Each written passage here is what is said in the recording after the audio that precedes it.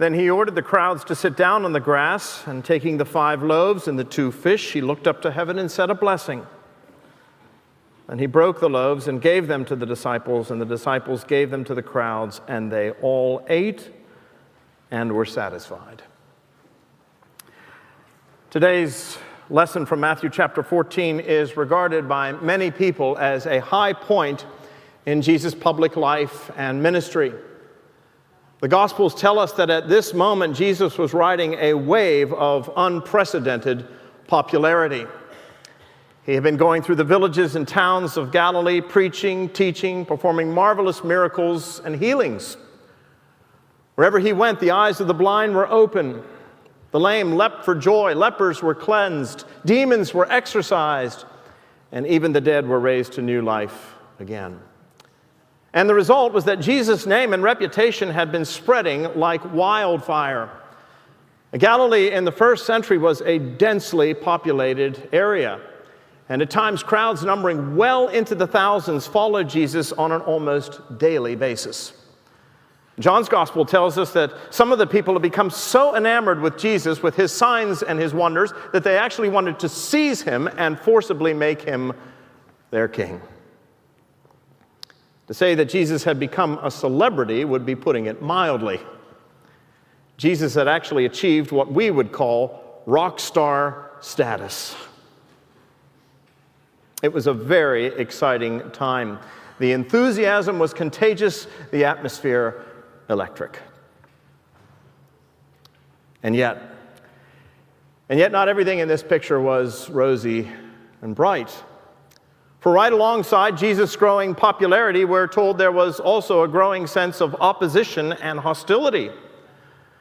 The Jewish religious leaders, for instance, the scribes and the Pharisees, had come to resent Jesus' popularity with the crowds. And this resentment and jealousy had only grown with each passing day and each successive miracle. At this very time that Jesus was enjoying the adulation of the crowds, we're told that the scribes and the Pharisees were out there plotting his ultimate demise.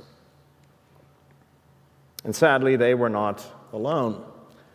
The secular leaders, that is to say the Herodians, the followers of King Herod, were also out to get Jesus. Herod had just recently ordered the death of John the Baptist, the Lord's own cousin. And his hatred of Jesus, whom John had declared to be the true king of the Jews, bordered on the pathological. Charles Dickens' words in A Tale of Two Cities were never more apt. It was the best of times, it was the worst of times. And this, I think, helps us to understand why it is, then, that today's gospel lesson begins on a somewhat somber note, with Jesus, verse 13, saying, getting into a boat and passing to the other side to a desolate place by himself. Passing to the other side to a desolate place by himself. You know, fame and popularity can be heavy burdens to bear. I recently saw the new movie about the life of Elvis Presley, and this was a message that came home loud and clear. Think about Elvis for a moment. Here was a young man who had the world by the tail. He was the undisputed king of rock and roll, the top of the heap, the idol of millions. But the fame and popularity came with a heavy price for Elvis, didn't it? It meant that he was never alone. It meant that he was always on, always expected to perform. People were always demanding more of him. His fans always wanted more of him. His wife and child certainly needed more of him. And his manager, Colonel Tom Parker, always required more and more of him. And in the end, the whole thing proved absolutely exhausting to Elvis, absolutely depleting. Always fighting to stay on top. It's no exaggeration to say that it wasn't just the booze and the drugs that destroyed Elvis, it was the weight of fame and popularity. Well, Jesus certainly understood the burden of fame and popularity. He understood that the crowds were always demanding more of him. He understood the unrealistic expectations that people were putting on him. He knew that the people always wanted more and more of his time and his energy. He understood the rising tide of opposition that was against him. And on top of all of this, the Gospels tell us that Jesus was also battling grief. Today's lesson begins with Jesus receiving the word that John the Baptist had just been murdered. And this is the reason we're told that he got into the boat and passed to the other side of the Sea of Galilee to get rest. We have to remember that Jesus is God Almighty. It's true, but we can't forget that Jesus is also God incarnate, God in the flesh. And it was this human part of Jesus that was absolutely spent, exhausted. And so Matthew tells us he got into the boat to go to the other side of the Sea of Galilee, to escape the crowds, to a desolate place by himself, to be alone. But we all know that Jesus never got that much needed rest, did he? He never got that much deserved R&R, because by the time he arrived on the other side of the Sea of Galilee, we're told the crowds were already there waiting for him. And thus the stage was set for one of the greatest of our Lord's miracles. It's worth noting that this feeding of the 5,000, this feeding of the multitude, as it's sometimes called, is the only one of Jesus' miracles that is recorded in all four of the Gospels. Did you know that? Which tells us that this was a miracle that made a profound impression upon the crowds. And I want to suggest to you today that this is a miracle that still has the power to make a profound impression on your life and mine today. This is still a miracle that has much for us to learn. Now, you may be wondering, how in the world can that be? We weren't even there on that occasion. What are the lessons that it holds for us? Well, I think the first one is obvious. It's that Jesus cares for people. He cares for people in need. You know, it's unfortunate, but the Lord's departure in the boat that day did not go unnoticed by the crowds. John's gospel tells us that the people continued to follow him because they had seen the signs that he had done on their sick. We have to remember that the first century was an age of primitive medicine. People didn't live, most of them, beyond the age of 35. Life was hard. Disease and illness were rampant. Many people never lived beyond the teenage years. And so to find somebody like Jesus who could come along and by the sheer touch of his hand restore a person to perfect wholeness, that was a marvelous thing. And so when these people saw Jesus get into the boat, leaving their region, they panicked. And seeing the direction that his boat was going, they were determined to intercept him. The River Jordan flows into the north end of the Sea of Galilee, but about 2 miles up that river, near the small town of Bethsaida, there was a ford. It was a 9-mile hike overland. But these people, as I said, were desperate for Jesus' healing touch, and so we're told they set off in haste.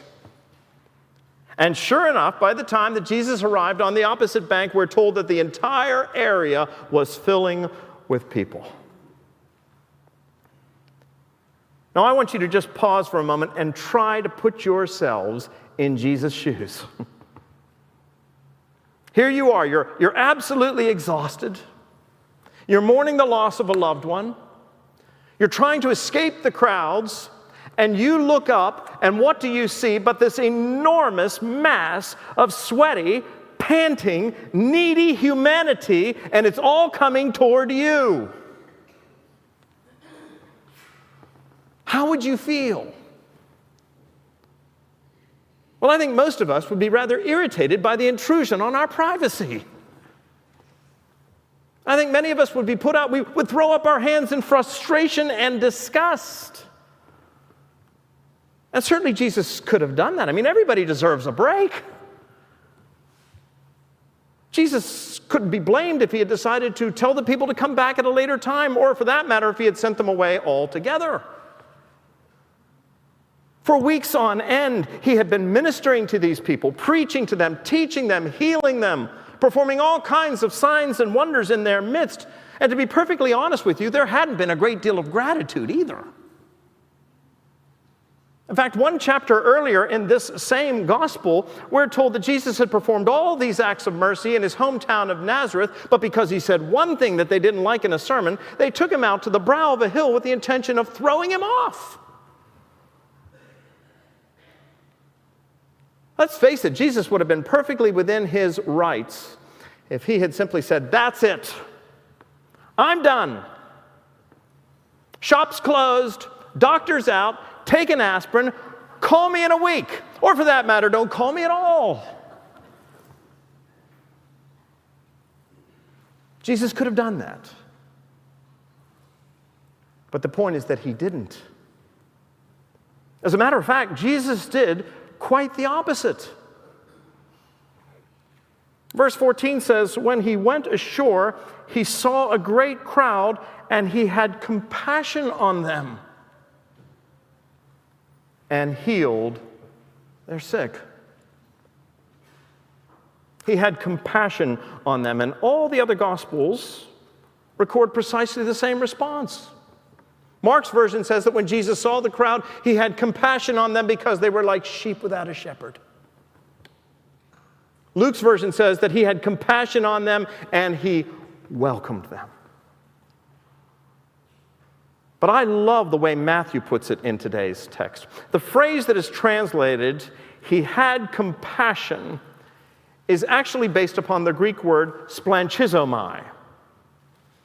And it literally means to be moved in one's bowels or viscera. Now that may sound rather grotesque to us, but you have to remember that in the ancient world, people believed that the seat of our emotions resided not in the heart, but in the stomach.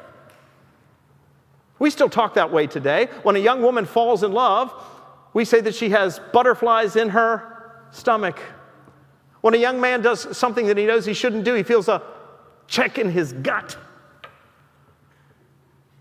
Well, that's the kind of response that Jesus had when he looked up. Instead of being put out, when he saw these people, we're told he was moved deeply. It was a physical kind of reaction. His stomach tightened. He had such compassion for them. It was the same kind of physical, compassionate response that he had at the tomb of his friend Lazarus, where he snorted like a horse and wept openly.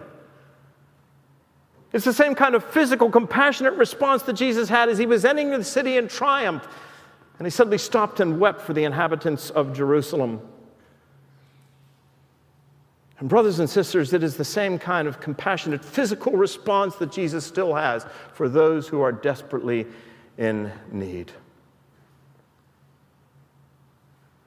You know, it's a sad commentary on the human condition, but let's be honest. Most of us don't like to be interrupted. Most of us don't appreciate intrusions into our privacy or our vacations. Most of us would prefer not to have to deal with the problem. You may not like to hear this, but it's true. Your coworkers really don't worry about you.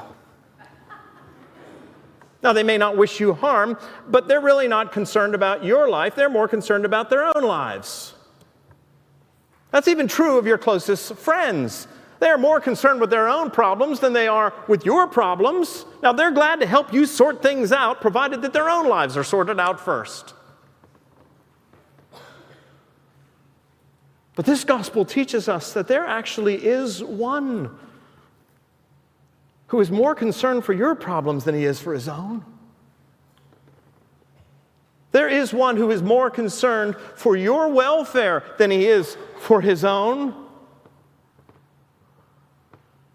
And that one is Jesus Christ. As exhausted, as depleted as he was, he had compassion on these people, and he still does. My friends, you can always take your problems to the Lord. You never have to worry about intruding You never have to worry about disturbing him. He is more than eager to hear your problems and your concerns. And here's something else. He's willing to hear all of your problems and concerns. You know, sometimes we think to ourselves, I can't possibly take my problems to the Lord because by comparison with my neighbor's problems, mine are so small. You'll notice that this text says that Jesus healed their sick. That is to say, all their sick. Those with serious illnesses, yes, terminal cancer, but also those with minor afflictions, with eczema. His grace was freely bestowed upon all without exception, and God's grace is still freely bestowed upon all without exception. It is His grace that can comfort you in your sorrows. It is His grace that can forgive your sins. It is His grace that can give you an altogether new lease on life. Today's hymn, the one we sang just a moment ago, put it so well. Jesus, thou art all compassion, pure, unbounded love thou art. The Apostle Peter, who was present on this occasion, would write years later in his first epistle, cast all your cares on him, for he cares for you. That's the first lesson we learn, that Jesus cares for people, especially people in need. But here's the second lesson. It's that when it comes to spiritual matters, when it comes to life in general, our resources are utterly inadequate. But God's provision and God's resources are more than adequate. When it comes to spiritual matters, when it comes to life, our resources will always be inadequate. But God's resources are more than adequate.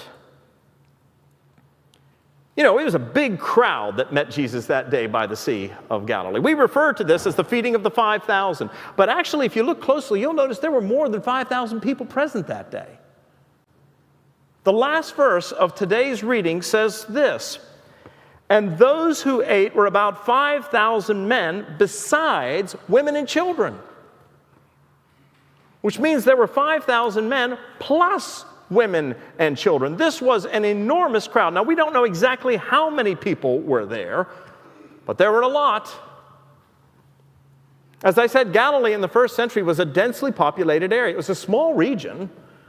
It was only about 15 miles from north to south, about 20 miles across, and yet in Jesus' day, it contained over 200 towns and villages, the smallest of which had a population of 15,000 people. So when we speak of Jesus and the multitude, that is no exaggeration. Now here's the point. It would have taken Jesus a long time to minister to the needs of the sick people in that size of a crowd. As a matter of fact, it would have taken him all day, and indeed it did. And as the day wore on and the sun began to sink toward the horizon, the disciples started to get a little anxious. First of all, they were getting hungry, and they knew that the crowds were going to get hungry, and they realized that they're out in this desolate place. And so they came to Jesus with a suggestion, one that seemed perfectly reasonable to them. You'll find it in verse 15. Now, when it was evening, the disciples came to him and said, "This is a desolate place. The day is now over. Send the crowds away to go into the villages and buy food for themselves." But Jesus said to them, "They need not go away. You give them something to eat." You give them something to eat. We have a hard time understanding this because we're not accustomed to ever being any place where there is no food available. We've got a supermarket or a convenience store on every corner, but that was not the way it was in the first century. So this was a reasonable suggestion. But Jesus said, you give them something to eat. Now, at first that sounds rather shocking. What was Jesus doing? Putting all the burden on the disciples. But I don't think the disciples were the least bit surprised by this suggestion. In fact, I think they anticipated it, because John's gospel tells us that they had already been canvassing the crowd in search of food. The only problem was they hadn't found much. The only thing they found was a little boy who had 5 loaves of bread and 2 fish. And mind you, when the gospel says 5 loaves of bread, it is not talking about 5 large French baguettes. It's talking about 5 little biscuits. And when it says 2 fish, it's not talking about wonderful rainbow trout. It's talking about 2 little pickled sardines. This was a child's snack. And yet it was the only thing that the disciples had been able to find as a consequence of their extensive foraging.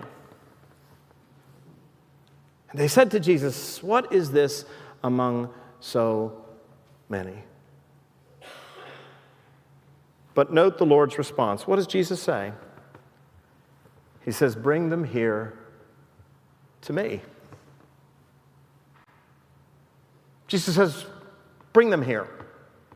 You've only got 5 biscuits, I want you to bring them here. You've only got 2 sardines, I want you to bring them here. Whatever it is, however meager your resources, however pitiful your haul, I want you to bring it here to me. And that's when the miracle happens. We're told that Jesus took the 5 loaves of bread and the 2 fish, he gave thanks, and he broke off the pieces and gave them to the disciples to distribute to the crowds. And everyone ate and was satisfied. Moreover, there were 12 baskets full of the leftovers. Do you see what happened here? The disciples' resources were completely inadequate. But when they brought their inadequate resources and gave them to the Lord, what started out as a famine turned into a feast. Now, I said all 4 of the Gospels record this story. But each one of them gives us a little bit of insight into what was really happening.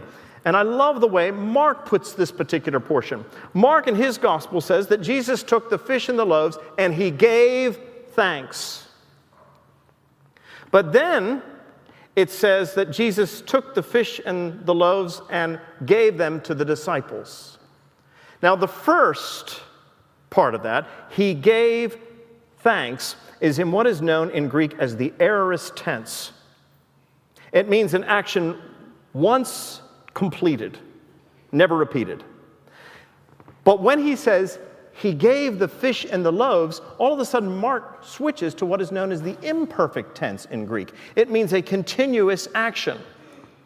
So Jesus gave thanks once, but he gave the fish and the loaves continuously. What's Mark telling us? Mark is telling us that the miracle took place in Jesus' hands. The amount in his hands remained the same, 5 loaves of bread, 2 small fish. But somehow, as the Son of God broke off the pieces and distributed it, it was multiplied to such a degree that everyone had more than enough. Back in the 19th century, it became very fashionable to try and, quote, demythologize the gospel. That is to take out the miraculous elements, because people had a hard time with miracles. And so some suggested that what was really happening here in this story was that the people were simply being stingy. Everybody had brought enough food on this journey, but they were reluctant to share their food with those around them, until this little boy came forward with his little lunch and shamed them. And then they were moved in their hearts, and everybody reached into their pocket and into their haversack and pulled out their lunch and shared it with those around them, and everybody was fed. So that the real miracle is that a stingy crowd became a generous crowd. Well, that's a very creative explanation, isn't it? I'll tell you something else. It's pure rot. It's absolute rubbish. There is nothing in the text to indicate that that's what was happening. No, all four of the Gospels record this story. Why? Because it's a real miracle, and it's a miracle that teaches us a very important lesson. Namely, that in life, your resources are always going to prove inadequate, folks. You can die with $100 million in the bank, but you will die because your resources will run out. But there is one whose resources are inexhaustible. And bring what little you have to him, place it in his hands, and you will discover that he can multiply it to eternal life. You may be sitting out there this morning and thinking to yourself, I'll be honest with you, I only have a little bit of faith. Mustard seed-sized faith. Jesus says, that's all right. Bring it here to me. Just as he said to the disciples, bring it here to me. Bring me your little mustard seed-sized faith, Jesus said. Put it in my hands, and I will multiply it so that you can move mountains. You may think to yourself, I only have a little bit of hope left. Life has been terrible. Jesus says, that's all right. Bring it here to me. What little hope you have, put it in my hands, and I will multiply it so that you can face any of life's challenges. You may be thinking to yourself, I only have a little bit of love. Jesus says, that's all right. Bring it here to me. Your little bit of love, I will multiply it till your heart will fairly burst. In Jesus' hands, brothers and sisters, our little is always enough. It is always enough. Our resources will always run out. His will never run out. Charles Haddon Spurgeon, that great English preacher of the 19th century, was once reflecting on his ministry. He'd been preaching for 40 years. And he said, many a time I have stood before the congregation and thought to myself, I have neither fish nor loaf to set before the people. I have felt that way in my own life. 30 years in ministry, many a time I've thought I have neither fish nor loaf to set before the congregation. And yet Spurgeon said, every time I go back to the Word of God, lo and behold, I discover that I am a full-handed waiter at the Lord's banquet. Whatever your little is, take it and give it to the Lord, and He will multiply it and feed you till you're satisfied. Here's one final lesson that this story teaches us, and it's this: that even though our resources are insufficient to the task, it nevertheless pleases the Lord to use us to feed others. Even though we have nothing to bring, it nevertheless pleases the Lord to use us to feed others. You'll notice in verse 19 that when the disciples brought their pitiful haul to the Lord, just the 5 loaves and the 2 fish, Jesus took them and multiplied them, but he did what with them? He then gave them back to the disciples to distribute to the people. And I think that's a beautiful picture of the Christian life. You and I don't have anything to offer to the world, but we do have what the Lord has given us. And what has the Lord given us? The treasure of the gospel, which is an inexhaustible resource that can feed people till they want no more. Christianity is not a spectator sport. We are all expected to be in the game, and we are all expected to be involved in the feeding of the world with the truth of the gospel. Now, if you're sitting out there this morning and thinking to yourself, I really don't have anything to offer to the world in terms of the gospel, then it may very well be that you've never come to Christ yourself. And if that's the case, there's no shame. But if that is the case, come to Him today. Come to him with your problems, your concerns, your fears, your worries, your doubts. Bring them to Christ. Cast them all on him. He cares for you. And allow him to take what little you have and multiply it. And then give it back to you. Fourfold, tenfold, 100-fold. That you might go forward and feed a hungry, starving world. My friends, there is no greater calling, no more blessed job in the world than to ourselves be satisfied with Jesus Christ and sent out into the world to feed others. Satisfied and sent. Let us pray. Father, we give you thanks and praise for this extraordinary miracle that took place there by the Sea of Galilee. We thank you that we can cast all our cares on your Son, Jesus Christ, our big cares, our small cares, because he cares for us. We thank you that you can take what little we have and turn it into enough. Take the world's famine and use us to make it a feast. Thank you, Lord, that you choose to use us, to not leave us on the sidelines, but allow us to participate in your work. Grant us the grace to bring all that we have to you, that we may also go forward and share it with the world. We ask this in Jesus' name and for his sake. Amen.